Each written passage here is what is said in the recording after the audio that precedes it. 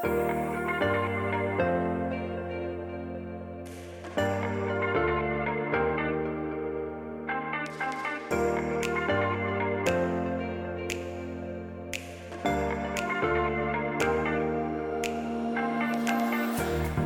back to another episode of the Get Lifting podcast. I have no idea what number we're on. Does it even matter? We move forward. So in today's episode, I want to go through something that I find myself going through with a lot of my clients, and it sort of follows on nicely from last week's diet-centered episode. So today's episode is going to be on 3 ways in which you can manage social situations whilst achieving your weight loss goals. I think we've all been there. I know I have. When it comes to trying to drop some body fat, lose some weight, you sort of become a hermit crab living on your chicken and broccoli or whatever food that your current diet plan says you can have, and it's really fucking boring. And then you get through your 8, 10, 12 weeks and then it's like, well, hey, let's go. So you're out eating all of those foods that you've missed. You end up overcompensating because you've forced yourself to not do these things for a long time. We sort of saw that with lockdowns and stuff. Obviously, when restaurants were closed, we literally couldn't do it. When they open, there's sort of like this hyper compensation whereby we're out 3 or 4 nights a week. And obviously, if your goal is weight loss, or to maintain your weight loss at least after a period of 8, 10, 12 weeks, then going out 4 or 5 nights a week for a month probably isn't going to leave you in the best place, and you're going to be wanting to try and lose weight again after that. So we want to bring in a certain amount of balance. And so what are 3 ways we can do that? So the first one is really fucking obvious.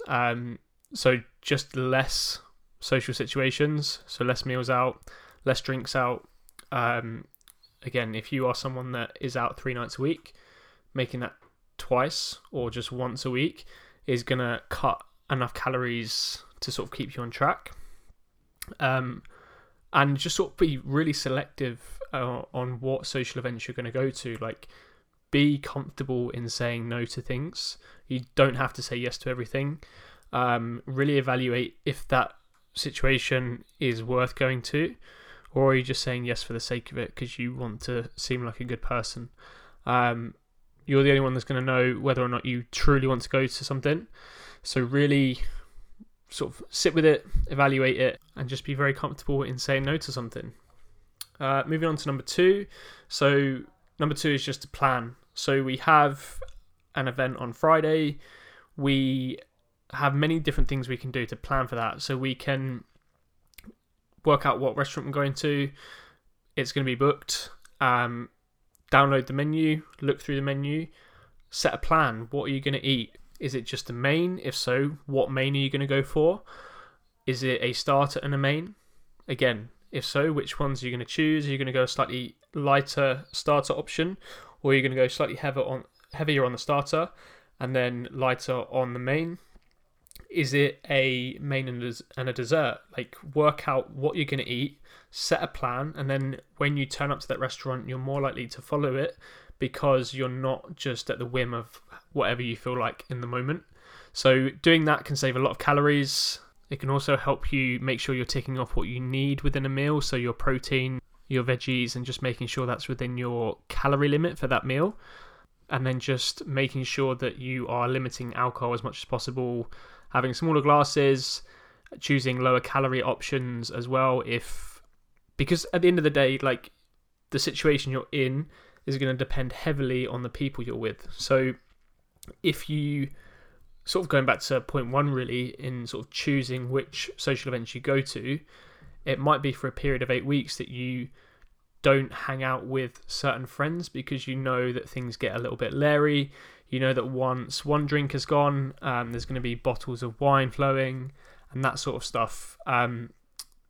So yeah, being selective and just being confident and comfortable, saying no to things first of all, so point 1, and then point 2, being comfortable in communicating to people I'm doing this at the moment, and for that reason I'm making these choices. I can't, or I don't want to drink alcohol. It's not that I can't, it's that I don't want to, because these goals are important to me for the next 6 weeks.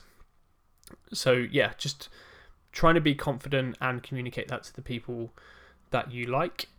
Point number 3 is to bank calories, and this is probably the most important one, and the one that I really sort of spend a decent amount of time on when sort of communicating with clients and working with clients, is to bring in banking calories. So again, using Friday night as an example, let's say you're out for a few drinks with friends and some food, whatever it might be, but you know that it's roughly going to set you back 2,000 calories, which if you're female, that's probably going to be maybe even above your weight loss calories at the moment.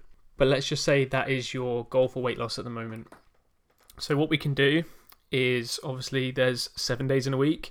We can take that 2,000 times it by 7, giving us 14,000. And we know that we've got 2,000 in the evening on Friday. We're going to try and eat around 1,000 worth for the rest of the day, making Friday 3,000 calories. And so now that we've got our weekly goal of 14,000 minus the 3,000 for Friday, we can play around with it a little bit more. So what we can do is just take the 11,000 that's left for the week and divide that by 6, giving us just over 1,800 calories per day. Or we might decide that we want to keep 2,000 a day for Saturday and Sunday, because we naturally eat just a little bit more at the weekends.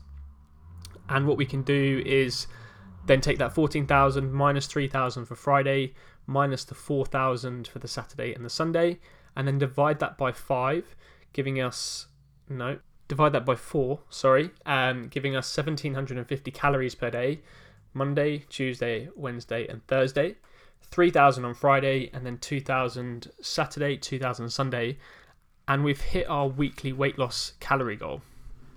And so there's so many different ways in which you can do that. If you've got 2 social events, you can then take your 14,000 minus 2,500 for one, 2,500 for the other, and then take your whatever's left and then divide it by 5 to give you your daily calorie goal for the rest of the week. But yeah, that just gives you so much more flexibility. This sort of undulated daily calorie goal rather than just a flat goal, which can sort of put you in a black and white mentality. Either you've hit it and you're great, or you haven't and you suck.